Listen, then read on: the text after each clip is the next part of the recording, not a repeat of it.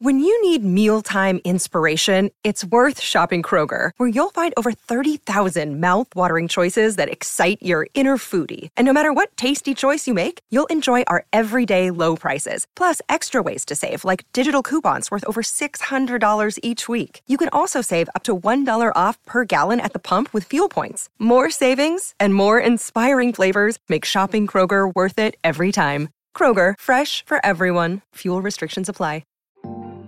The thing is, we can't control the global economy. We can only control ourselves, and we can only control our own little economy.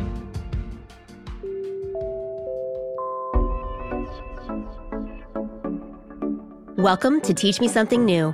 I'm your host, Britt Morin, and this is a production of iHeartRadio and Brit & Co. All my life, everyone's told me I should focus on being good at one thing. But the truth is, I'm curious about a lot of things. But how do you learn about everything? The answer? Make the world's best experts teach you in less than an hour. So come along with me as we all learn something new. In today's episode, we're talking to financial expert Nicole Lapin. She's the best-selling author of Rich Bitch, Boss Bitch, and Becoming Superwoman, and co-host of the podcast Hush Money. Plus, she's gone from personal debt to an expert in all things money. She's here to teach us all something new about how to talk about and maximize our finances. Oh boy, Ange, you ready? We're at 15% unemployment in this country, most of which is being dominated by women at over 55%.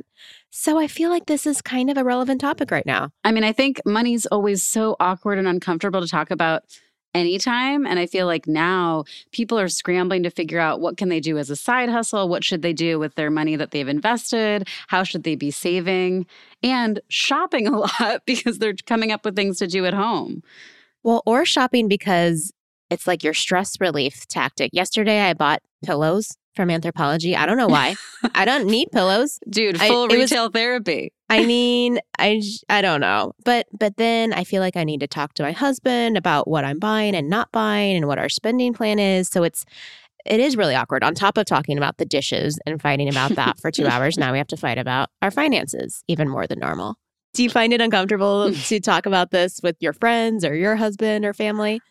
I find it super uncomfortable. I think it kind of comes back to a lot of topics that are uncomfortable because you're just worried that what you're doing isn't normal, or is that how I'm supposed to do it? I'm supposed to have all this expertise, but where do I get it?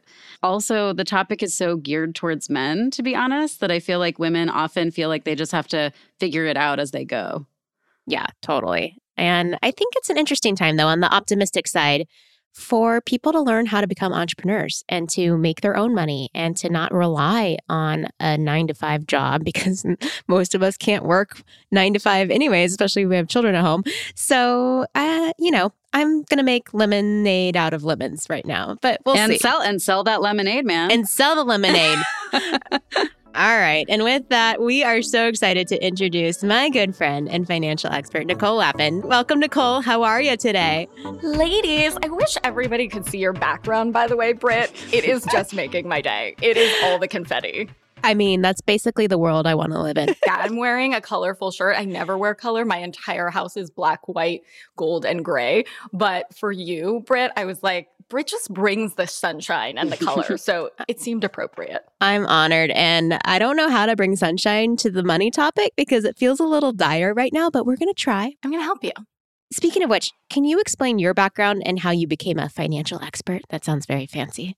It sounds so fancy. And I grew up super not fancy, actually. I am the least likely person to be a finance expert. I grew up in an immigrant family, so first generation American, never had the Wall Street Journal on the kitchen counter, never talked about money.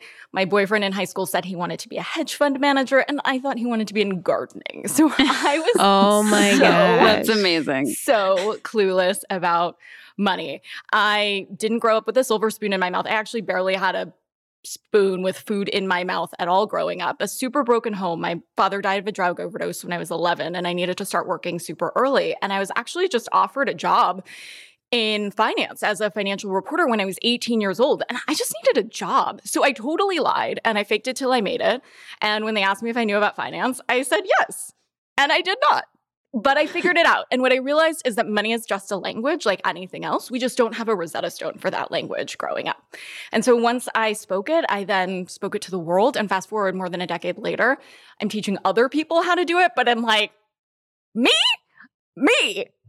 Okay, seriously, if I could do it, anyone can. I love that. So you've been in this field for a long time, and obviously with those amazing beginnings. During the pandemic that we're in at the moment, this topic has become more important than ever. How do you think this is changing the way people think about and talk about money? It's really hard to get people to proactively talk about money. In the same way, it's really hard to get folks to proactively think about their health until there's something wrong. And so when you get a diagnosis, then you start eating healthy. But it had been a challenge for me. So I was an anchor on CNBC and Bloomberg, and I was talking to a lot of old rich white dudes about money. And then I wanted to talk to the ladies who I felt needed it most, like my former self, the girl who was smiling and nodding and not joining basic money conversations because I was too intimidated and too scared. But then I went on to launch Rich Bitch. By the way, I started my company during the last recession. So it could be a great time to start a company. It can be a great time to start investing if you change your mindset about it.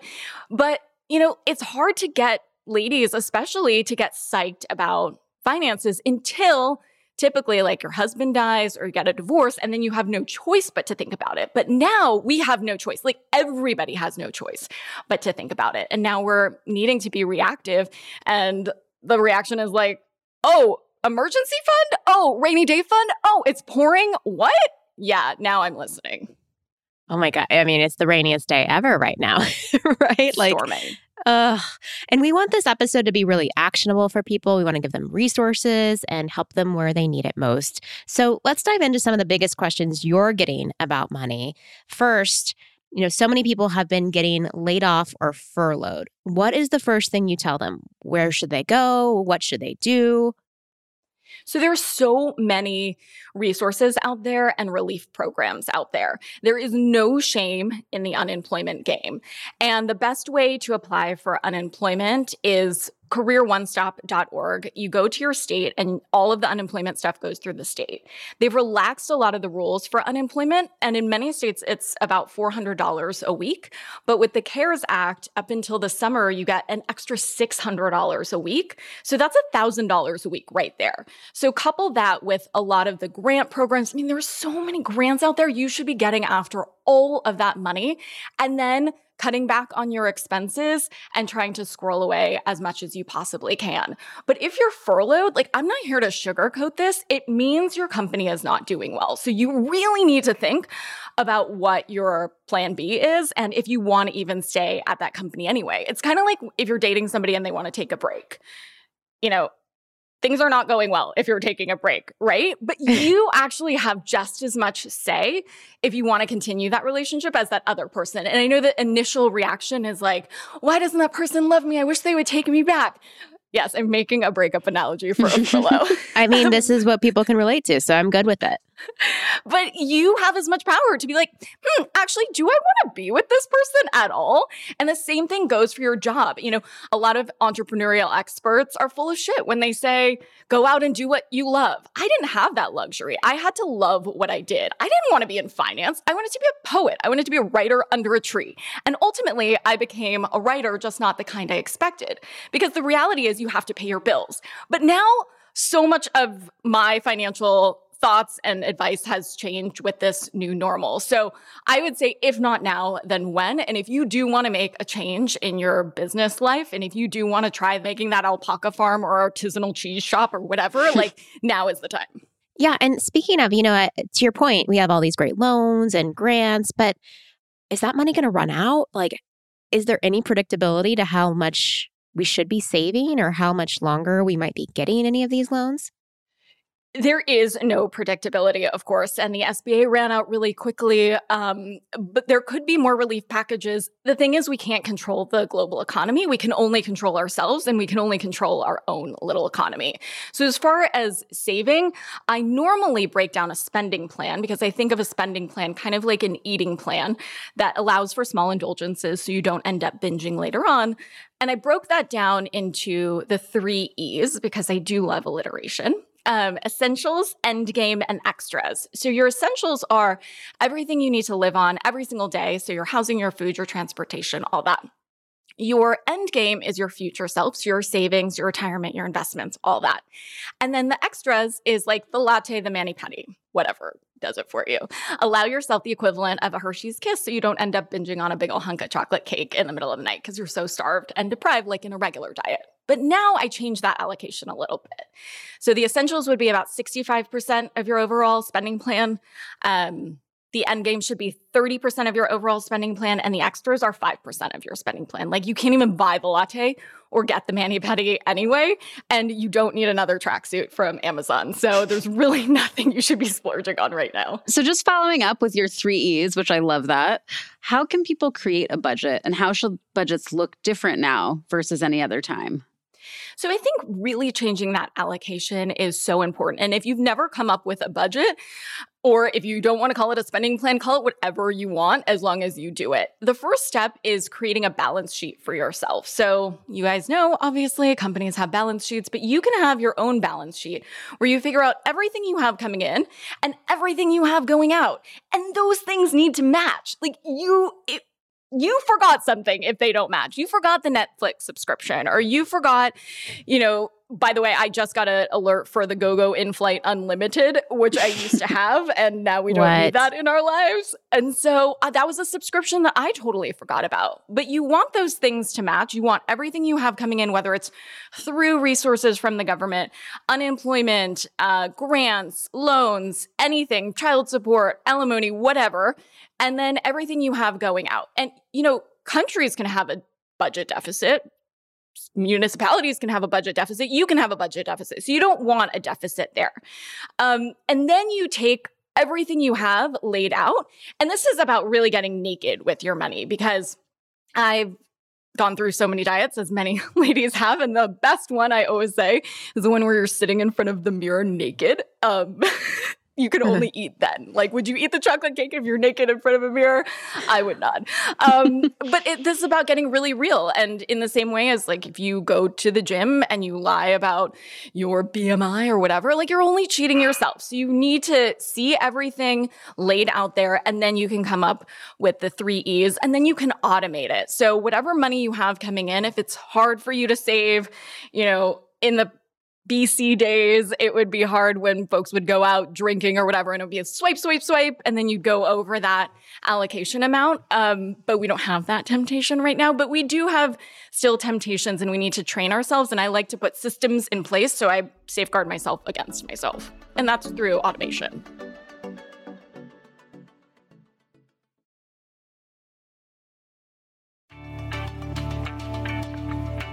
What are you seeing so far, I guess, in 2 months of data that people are spending more on or less on right now from a category perspective?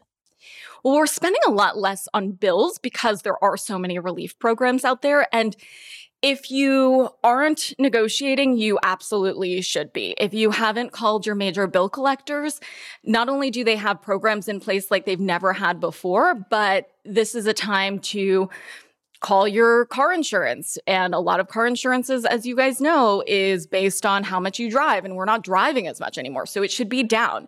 It's a good time to just look at all of your major bills, talk to your landlord. If you're renting, of course, there is the CARES Act that gives you benefits if you have a mortgage through Fannie and Freddie. But if you don't, go through your lender. There are relief programs. J.D. Power has a list of a bunch of car companies that have relief programs for leases and loans and whatnot, and then pit them against each other. As you guys know in business, like, leverage is your best friend. And so just say, like, you're going to move to Toyota if they don't hook you up, or that you're going to move somewhere else. Or same thing with your utility companies, or your cable or your cell phone or whatever. Just say, my friend Britt uses the competitor and Britt's getting hooked up, and I'm going to go hang out with Britt if you don't match that.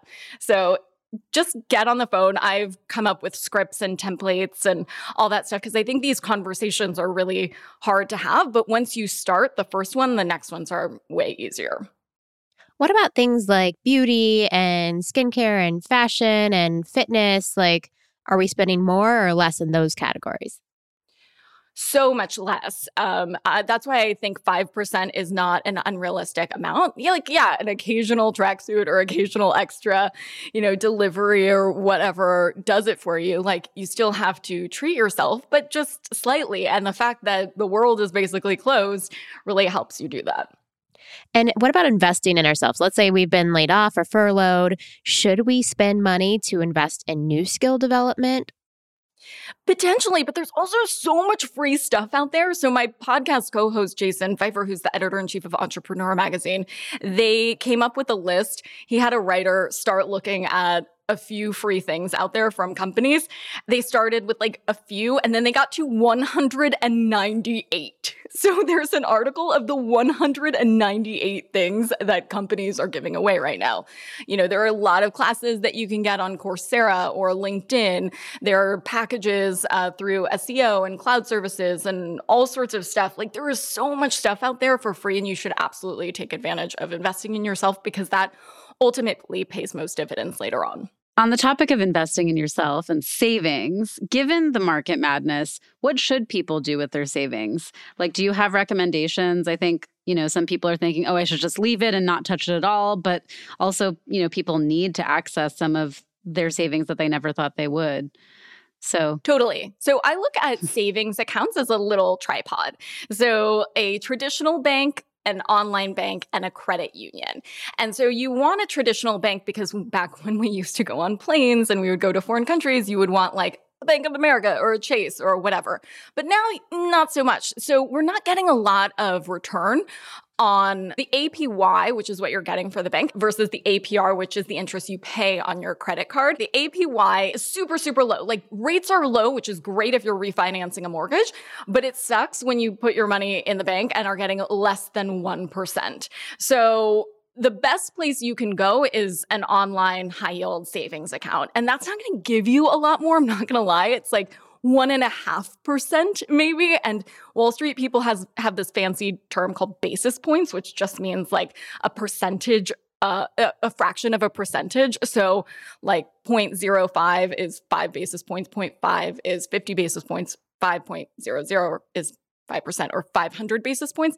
And so you're getting like 50 basis points of a difference. Like, it's nothing right now. And yet we'll take it where we can get it. The reason that online banks can give you a little bit more, even though it's bubkiss basically, is that they don't have that overhead. So with the savings accounts, of course, like, that's not going to get you a lot of return. But there are only two truisms on Wall Street. Everything else is basically subjective. And the biggest one is buy low, sell high. The other one, in case you're curious, is it's better to beat low expectations, which also is something you should take as a philosophy for life, but that's a different podcast. Buy low, sell high is so important. The problem is we don't know where the low is and we don't know where the high is. But I can tell you we're closer to the low than we probably are the high. And so stuff is on sale in the market. And that's why it's really important to not take money out of the market. You're also going to be paying taxes in some cases. And if you take money out of your retirement accounts, folks often think about the fact that they have to pay taxes. And it's going to really suck if that stock or whatever, index fund or mutual fund or whatever you had in there is going to go up, and you're going to pay more for what you already had later on. So I get that you shouldn't take your money out of the market, but what about putting money into the market? What about investing? I'm surprised that the stock market is actually at a high right now, but like 2 months ago, it was at a low. And like, what should we be buying? How do we know when we should be finding the good deals? Totally. We should put our blinders on. You need a Valium to look at the market. It's like a roller coaster. You just can't get off in the middle. Like, you bought the ticket, you take the ride. And this is what happens to markets. This is how markets perform. But if you do have money on the sidelines, which is just like extra money on the side, and you have a long-term investment horizon, so you're not retiring like next year, and you are dollar cost averaging, which is just a fancy term for putting in little bits of money at different times to hedge against fluctuations. So like, for easy math, if you had $12,000, you wouldn't put $12,000 in the market today. You might put $1,000 every single month in the market. So you're sort of hedging against all that ups and downs. This could be a great time if you have all those three things. This could be a great time to invest. I mean, huge fortunes are made when you put money in for stuff on sale and it just grows in value. But you have to, of course, do it the right way. Okay. Can I just say something really fast? My husband and I found this really cool new app called Copilot. It was developed by some former Google engineers. And legitimately, it's my favorite personal finance app I've used to date. And I've used all of them. It's super intuitive. It's great on mobile.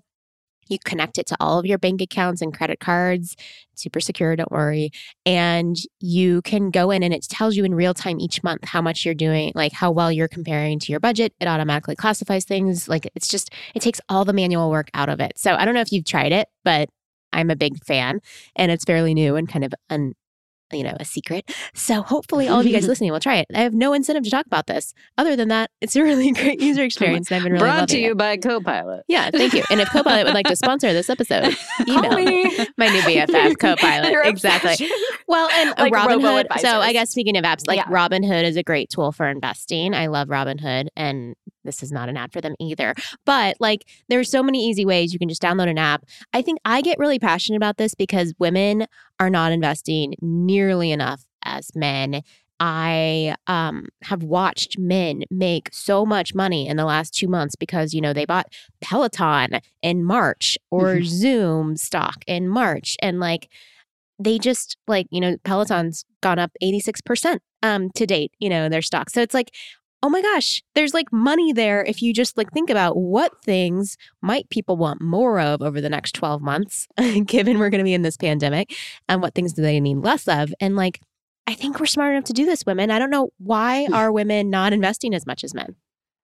I think they think it's a guy thing. I think they think something guys know that we don't. And like I said in the beginning, it's a language like anything else. And here's the thing, we cannot budget and we cannot save ourselves to wealth. It just doesn't happen. You can't grow your wealth by couponing and saving. That is important. You should come up with a spending plan or a budget and you should be squirreling money away, but that is not going to create great wealth. So whatever fear or mindfuck, I don't know if I'm saying that on this show or this is like we'll put an explicit tag on it. Don't worry. But like whatever is going on, the biggest enemy is between your ears. So we need to get over that and understand that this is a huge opportunity. Great fortunes are made. Great businesses have been made during economic downturns. Trader Joe's started in an economic downturn. GM, GE, Disney, like huge companies have started during these times. So you could see great rewards if you just don't stand in your own way. But yeah, there are robo-advisors, so Betterments of the world, Wealthfronts of the world, and there are traditional brokerage firms. So like the Fidelities, the E-Trades, the Schwabs of the world. And one is just being more hands-on and one is just being more hands-off. So just decide like how you want to roll with it. And if you're just like, I don't want to think about specific stocks, which you probably shouldn't if you're getting into investing for the first time. Warren Buffett, he was a pretty smart dude about investing. He said that the greatest investment Americans make are low-cost S&P 500 index funds, which is already diversified. They're technically mutual funds, but you're essentially buying a little bit of the entire index. So the S&P 500 is an index, the Dow is an index, the NASDAQ is an index. You can buy a lot of different things, but the S&P 500 is like the biggest 500 stocks, and you're buying a little piece of all of those. Yeah, and little plug, we actually have an Investing 101 course on Brit & Co, brit.co/learn. So it literally teaches you how to start, how to even think about it. Take $50, take $100, whatever you can afford. There's actually, cheap enough stocks that you can buy with even that amount of money. So I think it's about the practice. It's also fun. It's kind of like a game, and I think women are really good at games. So we should be able to make a lot of money, hopefully, to your point, because this is a big opportunity. So shifting gears to, being an entrepreneur, you mentioned that during economic downturns, some really amazing businesses have been built. You even went out on your own during the last recession.